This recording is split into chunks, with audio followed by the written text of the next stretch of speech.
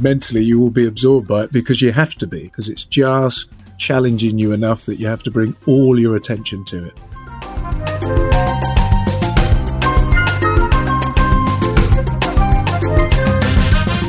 You're listening to The Occupational Philosophers with Simon Banks and John Rice.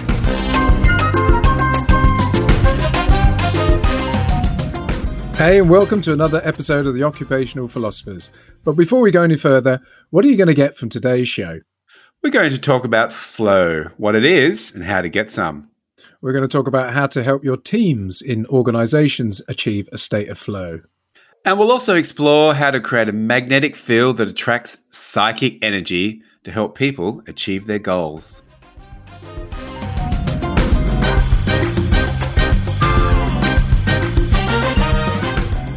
Hey, and welcome to another episode of The Occupational Philosophers. John, as always, it's an absolute pleasure to see you. And I'll cut straight to it. What's caught your curious eye this week? Hey, Simon, I've been curious about all the things that I don't quite understand. Okay.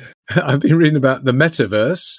So you may have heard a bit about that. Old Mark Zuckerberg's rebranded, I think, Meta is the new name for his thing. And it's all talking about the metaverse. And one understanding of it is the idea that it's going to be sort of virtual reality on steroids. So you'll be able to meet in the metaverse and you'll be able to have your avatars meet in meetings rather than go face to face. You'd be able to come together like that. You could dress your avatars. You could buy clothes in this digital world and dress your avatar. And so then the second thing that caught my eye was the fact that you can buy a digital coat and one went for $10 million. So I'm curious about things I don't quite have a grasp on. And who bought the coat? Like, did they have any? I didn't read into too much depth, but it was just one of those headline things that just grabbed my eye. And it coincided with the fact I was looking at this metaverse where you could have your avatars and you can make them real and you can, dress them and buy digital things in digital shops and do digital things together. And you could buy digital art with non-fungible tokens. You've heard of this? Absolutely. It's a bit like blockchain. Like I read a lot about it, but I still don't understand it. Exactly. Curious about things I don't quite understand, and blockchain's another one. But look, as an artist, even though I haven't gone down this route by any means, but I've thought, no, I want to understand this more. Yeah, I haven't quite got my head around it, but from what I'm reading from an artist's point of view, it's a good thing. It's a good thing to be able to have NFTs. So from the creator point of view, excellent. What it looks like, I haven't grasped as yet. Yeah. And how about you, Simon? What's caught your eye this week? Well, it's caught my ear, John, and it's an artist by the name of Candy Stanton.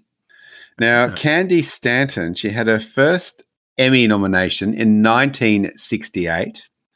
And in 2021, she has released, I would call it a bit of a, almost like a summer anthem house song, if that makes sense. Okay. So she's been doing this for 50 years and the amount of, I think, 30, 40, 50 albums. And she's just, her ability to reproduce this fantastic music and reinvent. And she's teamed up with a DJ for her latest one. And she did the song Young Hearts Run Free. You know that one? It was in the Young Hearts Run Free. I'll stop it there. But also did the instantly recognizable. Yeah, of course. She did the original of that Florence and the Machine song. You know, sometimes I feel like throwing my hands up in the air. I know I can count on you. So that's her. But she's been making music for like over 50 years. But I guess what caught my eye, I heard the song and then I heard the sort of radio announcer saying and telling the backstory. So this lady's 82 or 81 and this banging house tune. So I just thought to stay that engaged, that creative and that in the zone. And really, I think it's that this idea of ageism is BS, isn't it? Like, don't judge someone on their age, because you hear so many people go for jobs, even in they're like 40s and early 50s, and they're like, no, I can't get a job. I'm past it. Like, you think, what a load of crap. So judge people on their ideas, their creativity, their energy, their output, what they bring. not on the number before their name. That's maybe a rant, Yeah. John, is it? Yeah. That was a good rant because, I'm getting old, so that's given me hope.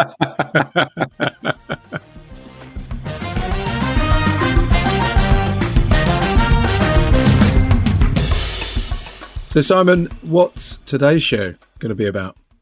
Well, John, we've talked about this a little before. I've referenced it. And today's show is going to be around flow.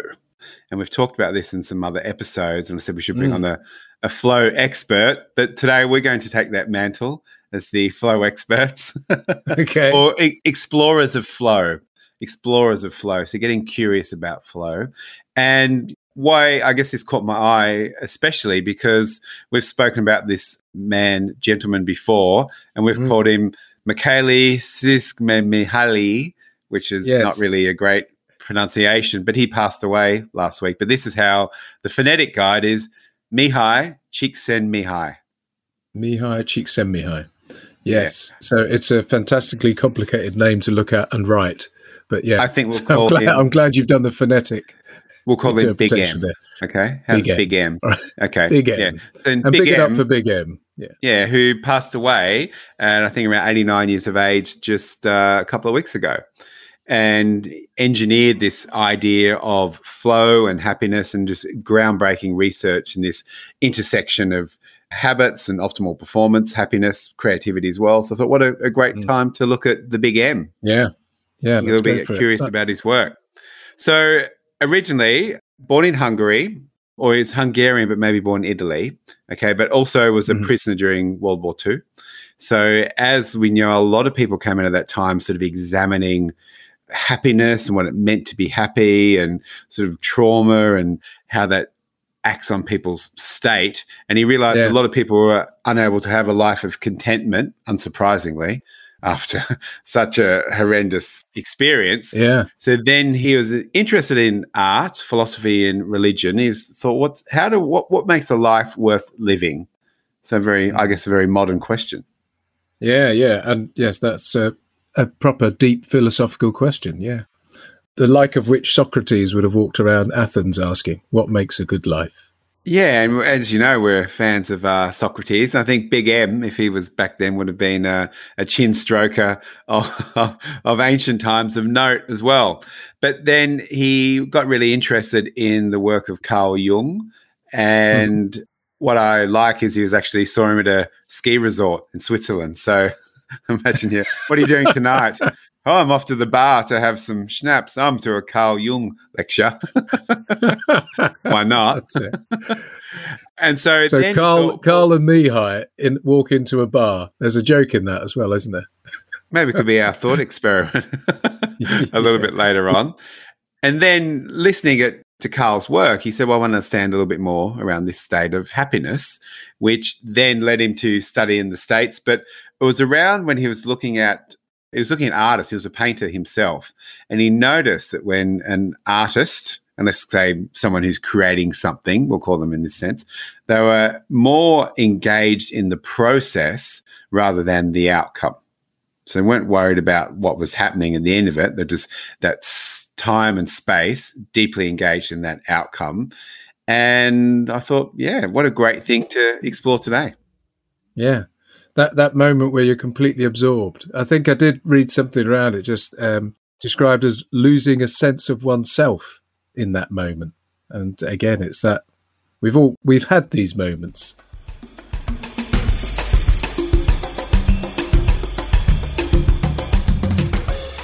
Simon, so one of Mihai's first studies was into happiness, and he actually had a famous experiment with teenagers, which was called the beeper study.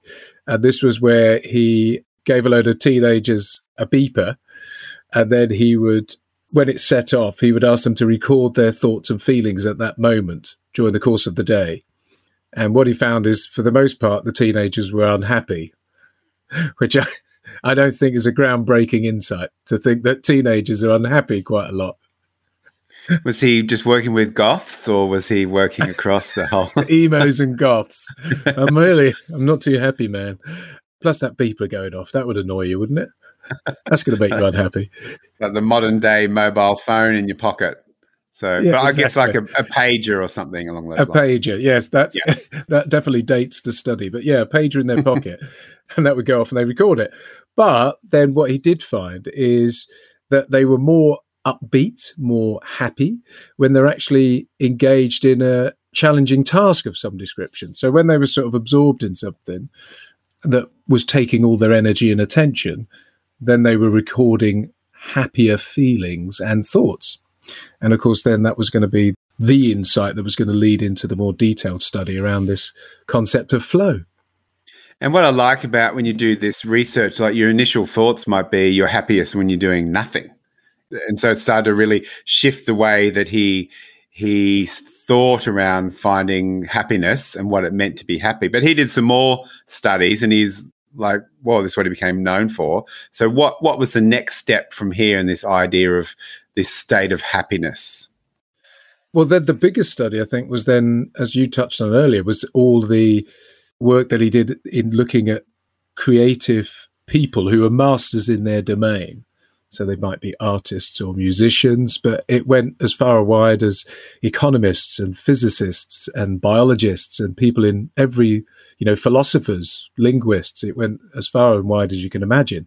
And in all of that, he was then looking at them and where they were finding states of happiness or states of optimal creativity. And that's then the key piece around this concept of flow. So after all of these experiments, and what I've been reading is these studies went on for 20 years. So I've read that in a few articles, but I haven't quite managed to get the timeframes. But from my understanding, one of the longest psychological studies done then and even to this day as well. And he found these moments of people with life worth living, these moments of joy, happiness, optimal experience. And he called this the flow state, which is where we've come to today and what we'll be talking about. And he found, as we said, people at their happiest when they're in the state of flow. Here's some key things to it: a state of concentration or complete absorption in the activity at hand and the situation. And they're so involved, nothing else seems to matter. And it also be called, in modern terms, being in the zone or being in the groove. In the groove, I like that. Yeah, we get which I groove, like. So you might think, even being at a festival or one of those times you just wander out on the street and everything seems to flow. You attract good energy. You're in good space. So I think there's a little bit more than just actually doing and creating something. But I love that sound of being in the zone or in the groove. And also you're intrinsically motivated. So that challenge or the joy from that challenge comes from within, and you're just immersed in what you're doing. So it's almost like time stands still. Yeah, they talk about that where they get so absorbed they forget to eat, drink, go to the bathroom. They're just totally absorbed. Sat somewhere, not attending to their basic needs because they're so engaged. Yeah, so what a wonderful state to be in, where you literally you're not aware, you are aware of what's going on, but you're just so, that thing you're doing is just so wonderful in that time. It's that state of flow. And he's got a couple of quotes here, and I'll read out one. And he says, it's being completely involved in an activity for its own sake. And I like this one here: the ego falls away. Time flies. Every action, movement, and thought follows inevitably from the previous one, like playing jazz. Your whole being is involved, and you're using your skills to the utmost. Sounds a bit like Nirvana, doesn't it? Like, I was going to say, it's very inspiring. You kind of go, I want some of that. I want more of it. This is why my interest in this, actually, because I often think, especially we'll talk about this a little bit later, but when you're working, how do you get in that state of flow? Even if it's only 20 minutes a day, I think if you could optimize that space, that's, nirvana. Nirvana. Yeah. The other quote I like as well is, it ties into what we said earlier, the beeper study, which was that it wasn't when people were kicking back and just relaxed and had nothing to do, which is what you might think, that happiness comes and that state might emerge when you're relaxed and you're leisurely doing nothing. It was the opposite to that. And that quote there was, the best moments in our lives are not the passive, receptive, relaxing times, The best moments usually occur if a person's body or mind is stretched to its limits in a voluntary effort to accomplish something difficult and worthwhile. It is. It's a fantastic insight, isn't it? Yeah, and I guess it goes to that thing around teenager. Again, you would think, oh, my state of flow, I'm just chilling, watching a movie, etc., or whatever that may be. But it's not. It's when you're involved in something bigger and greater than that. Now, question, when do you find flow? Is there a space or a time you think that's when I'm lost in that, I'm in the flow? Well, it can be sometimes if I'm running. If I go out on a really long run, I can definitely get a moment where you're in the flow and you're just sort of freewheeling. And although that isn't a particularly challenging task, well, it depends. Could be. If I'm going uphill, it's challenging. Yeah. Then I'm really in the flow because that's a challenging task. And I guess another one, which would be kind of similar to the running thing, but when I've been snowboarding, there have been moments where everything is pushed out of your head apart from the need and desire to get down the mountain, without breaking your head. And that gets me in a state of flow. I'm totally concentrated on surviving, but also enjoying it as well. So that's a moment where you're engaged fully, totally absorbed in the moment. Yeah, this research comes a lot into the world of athletes, so that being in the zone, being in the flow, like nothing else matters and you're only focused on one thing, something bigger than yourself and a challenge. I've got a couple. One's sports orientated when I surf, and I've reflected on this because I've got a quite busy head. So the one time when your mind is the stillest, I think, is that moment when you're not so much even on the wave, but that moment when you're about to paddle off, take off. So you're paddling and you just think, all right, so it's that takeoff and that first moment of, I guess, getting to your feet and that type of thing. And there's zero noise in your head. So I think that's a flow state. And you're just in that space. And also when I've been doing an artwork recently, like it's a mashup of, we're speaking of mashups from a previous episode, mashup of Starry, Starry Night by Van Gogh and Birding on the Seine by Renoir. So do you know that picture? Yeah, so the Starry Night's in the background because I did it for some friends and they wanted two different pictures. I thought, whoa, how about this? But it's quite challenging because it's portraiture, a lot of it. So I found that in the flow, but it's enough of a challenge to keep you really engaged, but just everything else stops around and I just forget time. I love it. Yeah, that is great.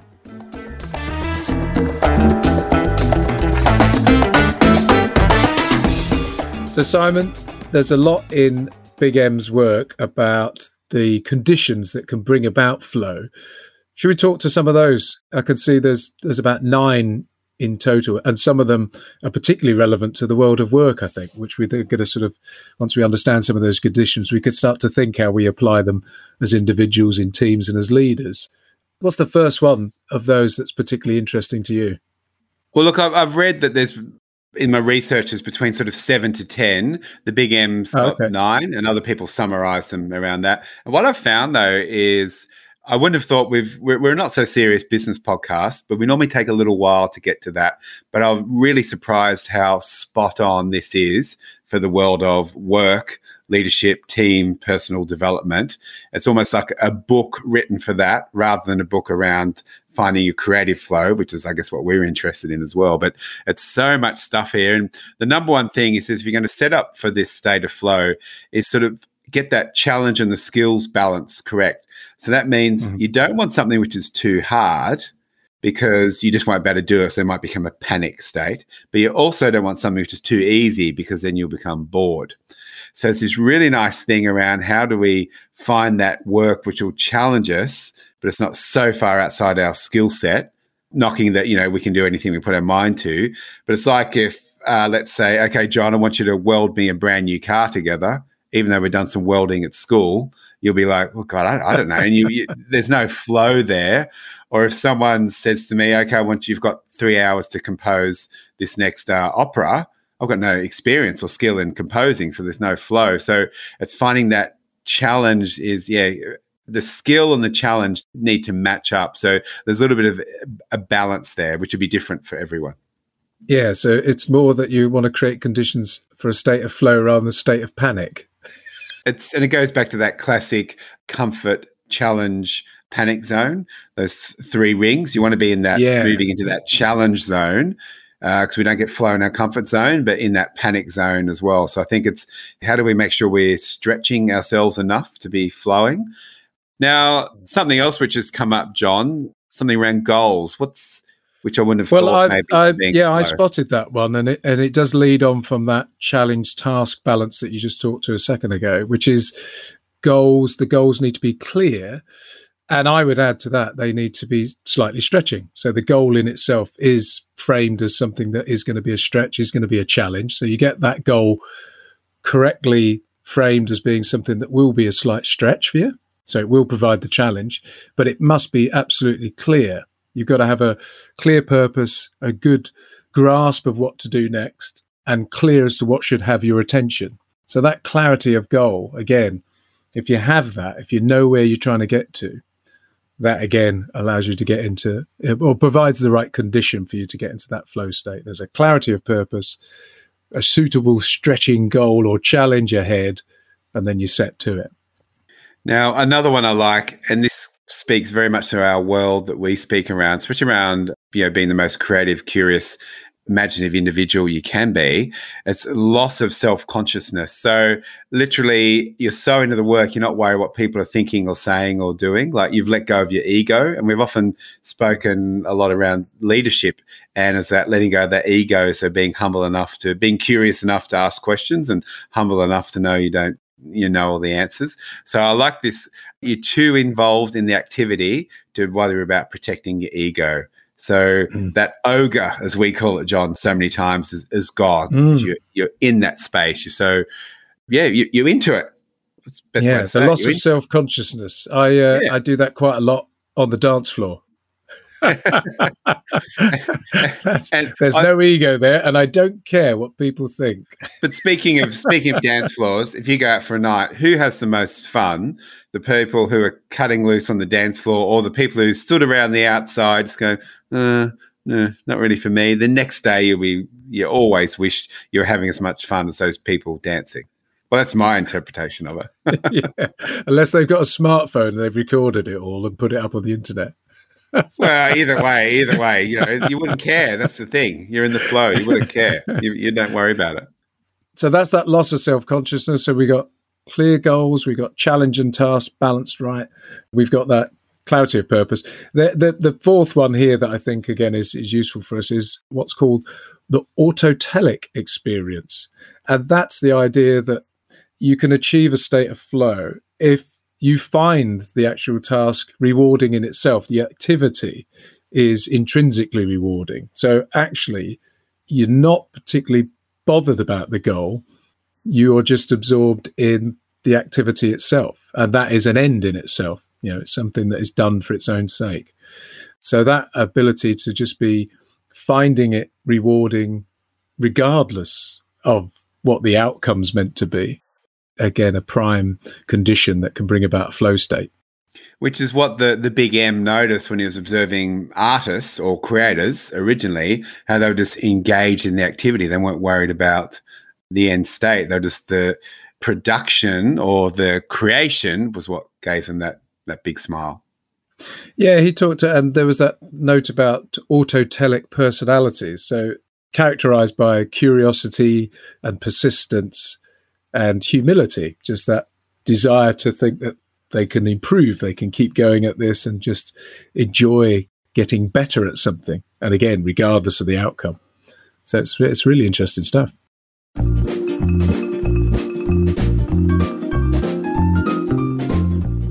Hey, and now we've got an advert from one of our sponsors. Brian's Meats. Brian's Meats has a great variety of meats to meet all your meat needs. This week, the special is on sausages, the Italian variety with seasoning and herbs, rissoles or patties if you're over in the UK, and legs of lamb at only $14.99. Brian's Meats. Great meat, great people, great prices. Get your meat at Brian's Meats. So we're going to bring this into the world of work now, Simon. And of course, that was one of the interesting insights again from the flow study, which is work produces more flow experiences than leisure time. which we kind of touched on earlier, that when you engaged in something rather than just kicking back, binging on Netflix, there was more reported episodes of happiness and flow. And Big M found that people signaled experiencing flow 54% of the time at work. And the number of times they reported it for in leisure was something nearer to 18%. So a massive difference. Doesn't that seem crazy, though, that work is where you would find your flow? It's sort of, it seems very counterintuitive. Like you'd be looking at the research going, what? Really? I know, that's it. All those people moping around at the weekends going, I can't wait to get back to the office. That seems crazy, but this is research. This is science. This is being curious. Yeah. So. Can't argue with science. No, well, absolutely. And people do, but that's another episode, John. That's definitely another episode. So in terms of applying this to work, then seeing as where there's real opportunity to get this state of flow, I think coming off what we've said before, thinking about individuals, teams and leaders. Individuals first, I think there was 2 or 3 things we thought maybe would be worth highlighting. First is, again, that clarity of goals is key, isn't it? The clarity of purpose, the clarity of goals, where you have everything else set to one side and you're focused very clearly on something that has your full attention or will have your full attention. So you know exactly what it is you're going to set yourself to. So that's number one. As individuals, the better we have in terms of clarity and purpose, the more chance we're going to get that flow. And the Big M gives that example of chess. If you're in a game of chess, you're not worried about things which are going on. I'm not a huge chess player, but you're in that time, you're in that game, and you know if you zone out of that, you'll to look at your phone or something, you know, someone will boop, boop, boop, checkmate, pal. So it's that zone piece, yeah, and that clear goal. My goal is to play chess. That's it. As that example. What was the second one? Well, actually, it just goes off the back of what you just said there about phones, doesn't it? Well, it's eliminating distractions because we know, and the research says, if you're doing something and your phone, you get distracted by your phone, it takes you around 20 to 40, I've read different sort of feedback on this, 20 to 40 minutes to get back into that zone of doing that work. And the modern day dilemma is the phone's got so much going on. I read the other day that we got over 3,000 marketing messages a day, which is, you know, a lot of them via our phone as well, which is why if your marketing or your messaging isn't exciting, when we're not interested, reduce those distractions in your environment so you can fully focus on the task at hand. Very, very hard to do, but we know if you can do that, turn your phone off, block out some time, batch creative work, batch your emails, whatever that may be, so you can, in that time, that's all you're doing, and all of a sudden you can start to find that flow. If you're going to do some work that's going to get your full attention, you have to almost turn off the email. You have to turn off the phone. And you can do it. You can get those moments where you just go, right, these 2 hours, these 3 hours, I'm going to be involved in the design of something here, some work-related task. And you can lose yourself in that. But yeah, distractions kill the vibe.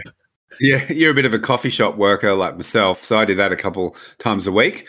But if at all times, I'll think, okay, I'm going to this space to do it, but I only do a certain type of work there. I won't go there and answer emails, or I know I've got 2 coffees, 2 hours, bang, that's my time of flow. Not always successful, but you can start to create those environments around you. Any other things on a personal level, you think, John, to find flow? So we said clear goals, eliminate distractions, and just make sure you get that challenge task balance right. I think just think to yourself, get it so that it feels like it is going to just stretch you a little, because you know that will absorb you completely. Cognitively, mentally, you will be absorbed by it because you have to be, because it's just challenging you enough that you have to bring all your attention to it. And it goes to this notion of being a lifelong learner, doesn't it? So always being curious, being open to new information, being a lifelong learner, and that joy of taking in new information, learning new things, yeah, that's enough to keep you in the flow.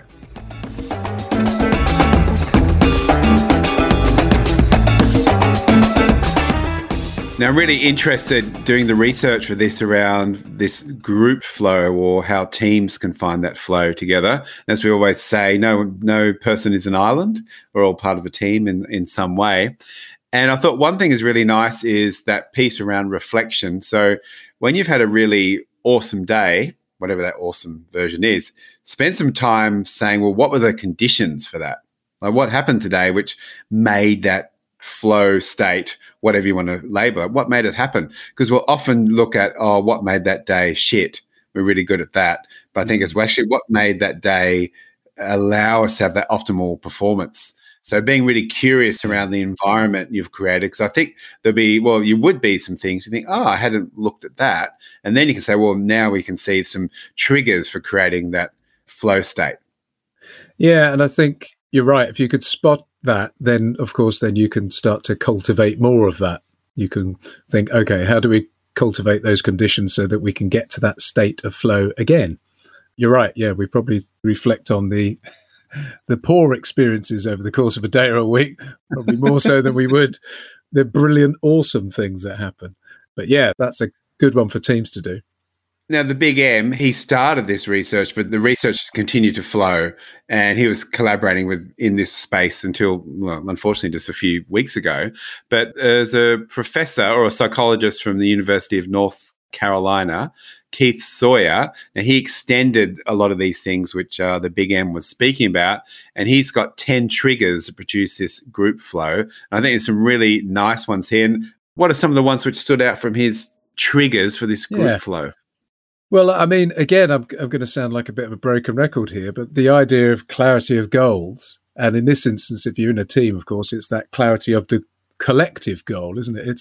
We're all aiming or looking towards this particular outcome, and that focuses the minds in that team, and that's tremendously important. Yeah, any high-performing team is very, very clear what its purpose is and what it's trying to achieve. So that most definitely is absolutely key.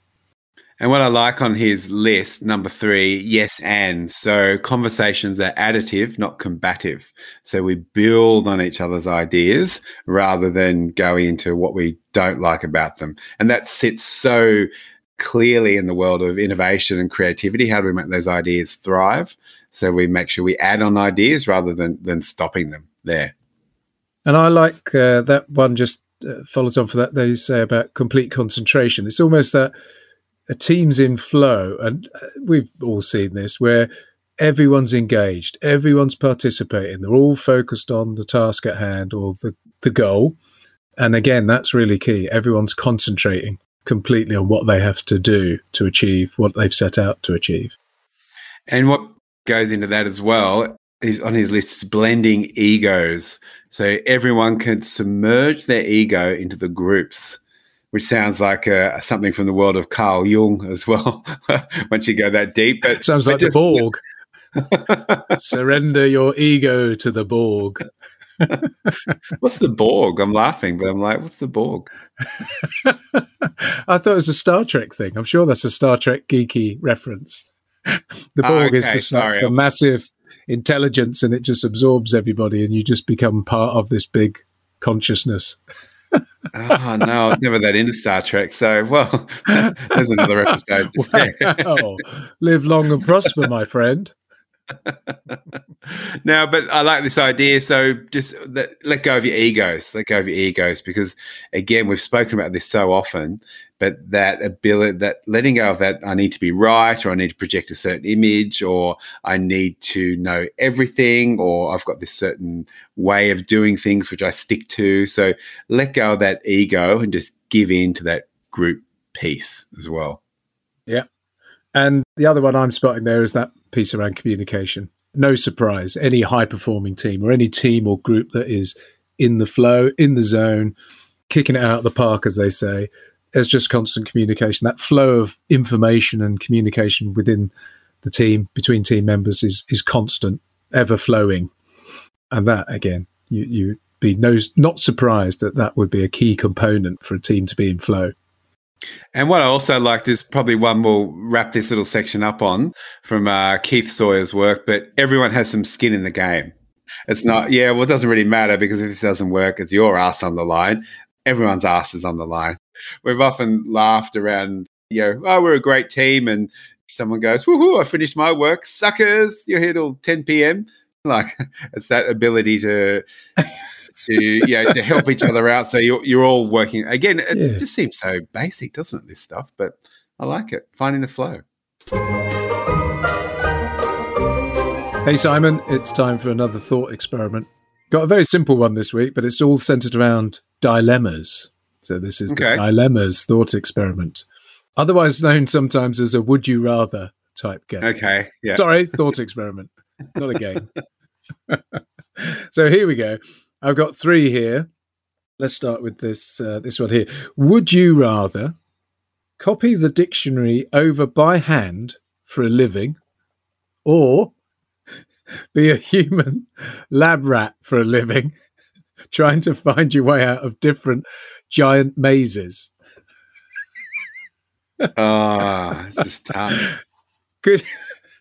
And I'm just thinking about the topic of today's show being flow. I mean, you might be able to get into a state of flow as you were sort of copying out the dictionary, couldn't you? I think I would be backing out of the challenge if I didn't go for the getting out of mazes. But we've all had that little bit of a panic, when you're in the maze when you're a kid and you think, "Oh God, it's getting dark, Mom, help!" And you have to climb up on top of the maze and look, and you go, "Oh, I'm actually only 6 foot from the car park." But you've been wandering around there for like months. So I'll go the maze. You're going to go in the maze. You're going to be a human, a human lab rat. I like the idea of how they turn you into a lab rat. Maybe you got to wear an outfit while you do it. Send him in. Send in the rat. I think you could definitely televise that, surely. That's going to be a good show. Yeah, Hunger Games. Yeah. That's it. So here we go. There's another one here. Again, kind of ties to flow and work, but would you rather work every day as a well-paid garbage collector, or bin man, as we might say in the UK, or work every day doing research in a shark cage in the ocean teeming with ferocious sharks? Oh, you'd have to go the sharks, wouldn't you? No, I'm going bin man on that one. Yeah, true. No, I'd go sharks. Go the adventure every day. Well, while you're doing that, then I'll make sure the garbage gets collected. Here's the last one for you. Okay. If your life depended on it, Simon, would you rather have to jump over something 4 feet high or 8 feet long? I can see you doing calculations in your head. I am. You're trying to imagine those dimensions, aren't you? I would go over the 4 feet high. 4 feet high. It's quite high.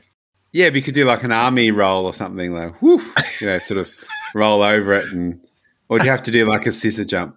Yeah, I suppose 8 feet long that's quite a distance, actually, isn't it? That's a distance, yeah. Yeah, that is a distance. Yeah, I'm almost imagining that stretch of a between buildings or something, if your life depended on it. I could What just would imagine. you do? What one would you do? I think I'd go for the 4 feet high. 4 feet, just because it says 4 feet, and you go, that's less. That's less than 8. Now, There's no sense to that at all. I play these games with my daughter every night. We lie down, so we'd always do it, would you rather? And she started to say, but both of these will kill me. And I said, well, that's part of the game, isn't it? I bet she'd get in the shark cage, wouldn't she? Oh, I'm not sure, but she's always goes, but these will hurt me, Dad. And I said, well, that's part. Which one will hurt less? That's the game.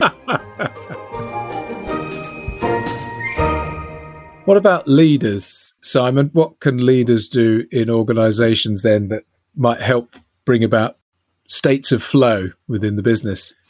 Well, as we're prone to, I want to read a quote from the Big M, and I think this is really nice.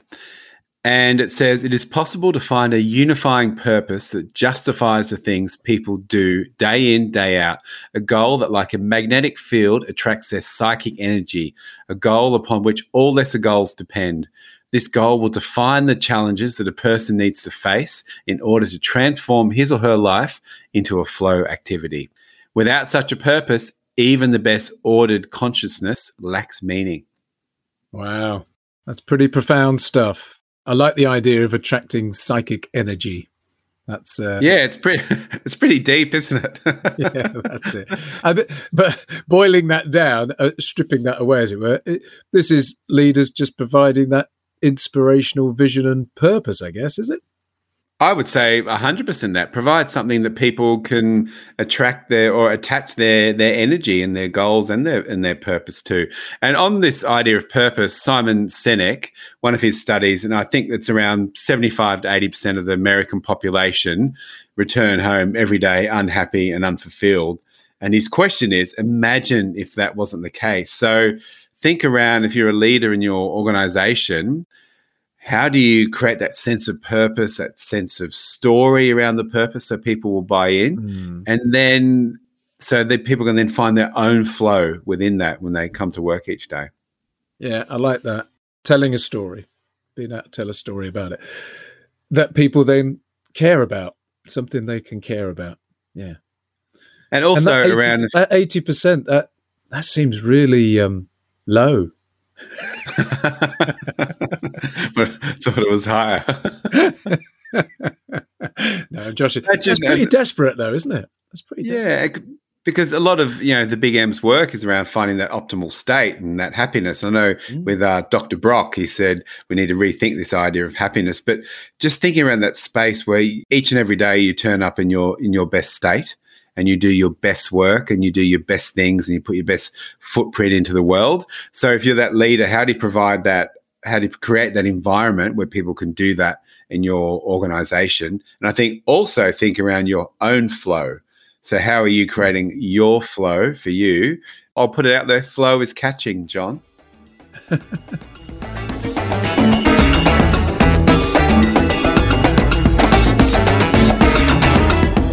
John, that pretty much wraps up our curious look into the world of flow. And man, we're only just scraping the surface, hey, with all of this. Yeah, that's the thing, isn't it? You get curious with something and you just realize as you get curious just how little we have touched upon. It's such a massive, massive amount of work there. Research, insights. Maybe we should get someone who's an expert on flow as one of our guests, because it's a fascinating topic. And I think we've said that before, but almost, even though we're not a podcast about optimal peak performance, we are from a creative point of view, but it's almost goes into that sort of space as well. So there's a lot of intersections here, John, which we always talk about. But look, if there's one thing that you could reflect on maybe from our chat around flow, what would it be? It's just reminded me of just thinking about how to find those moments of flow in a personal way. And it's just to give over to whatever it is you're doing. Just get absorbed in it. Be, as we might say, in the moment. I think that's really key. I think if you do that and give yourself over to whatever it is you're doing in that moment, you're more likely to achieve some sort of state of flow, I think. Yeah, so that for me, I think. Get absorbed. Give it my all. Yeah, great point. Great point. And you? I think it's that one around be aware of when you think I've had that moment of flow and things have gone really well, what was the environment around it? So be curious around what was happening, because flow leaves clues. I like that. Bit of reflection. So look for those clues, and especially with your team.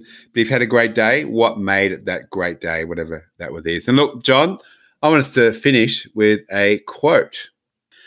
And this is from the Big M, of course, who's really been the star of our show. Flow helps us to integrate the self, because in that state of deep concentration, consciousness is unusually well ordered. Thoughts, intentions, feelings, and all the senses are focused on the same goal. Experience is in harmony. And when the flow episode is over, one feels more together than before, not only internally, but with respect to other people and the world in general. Enough said.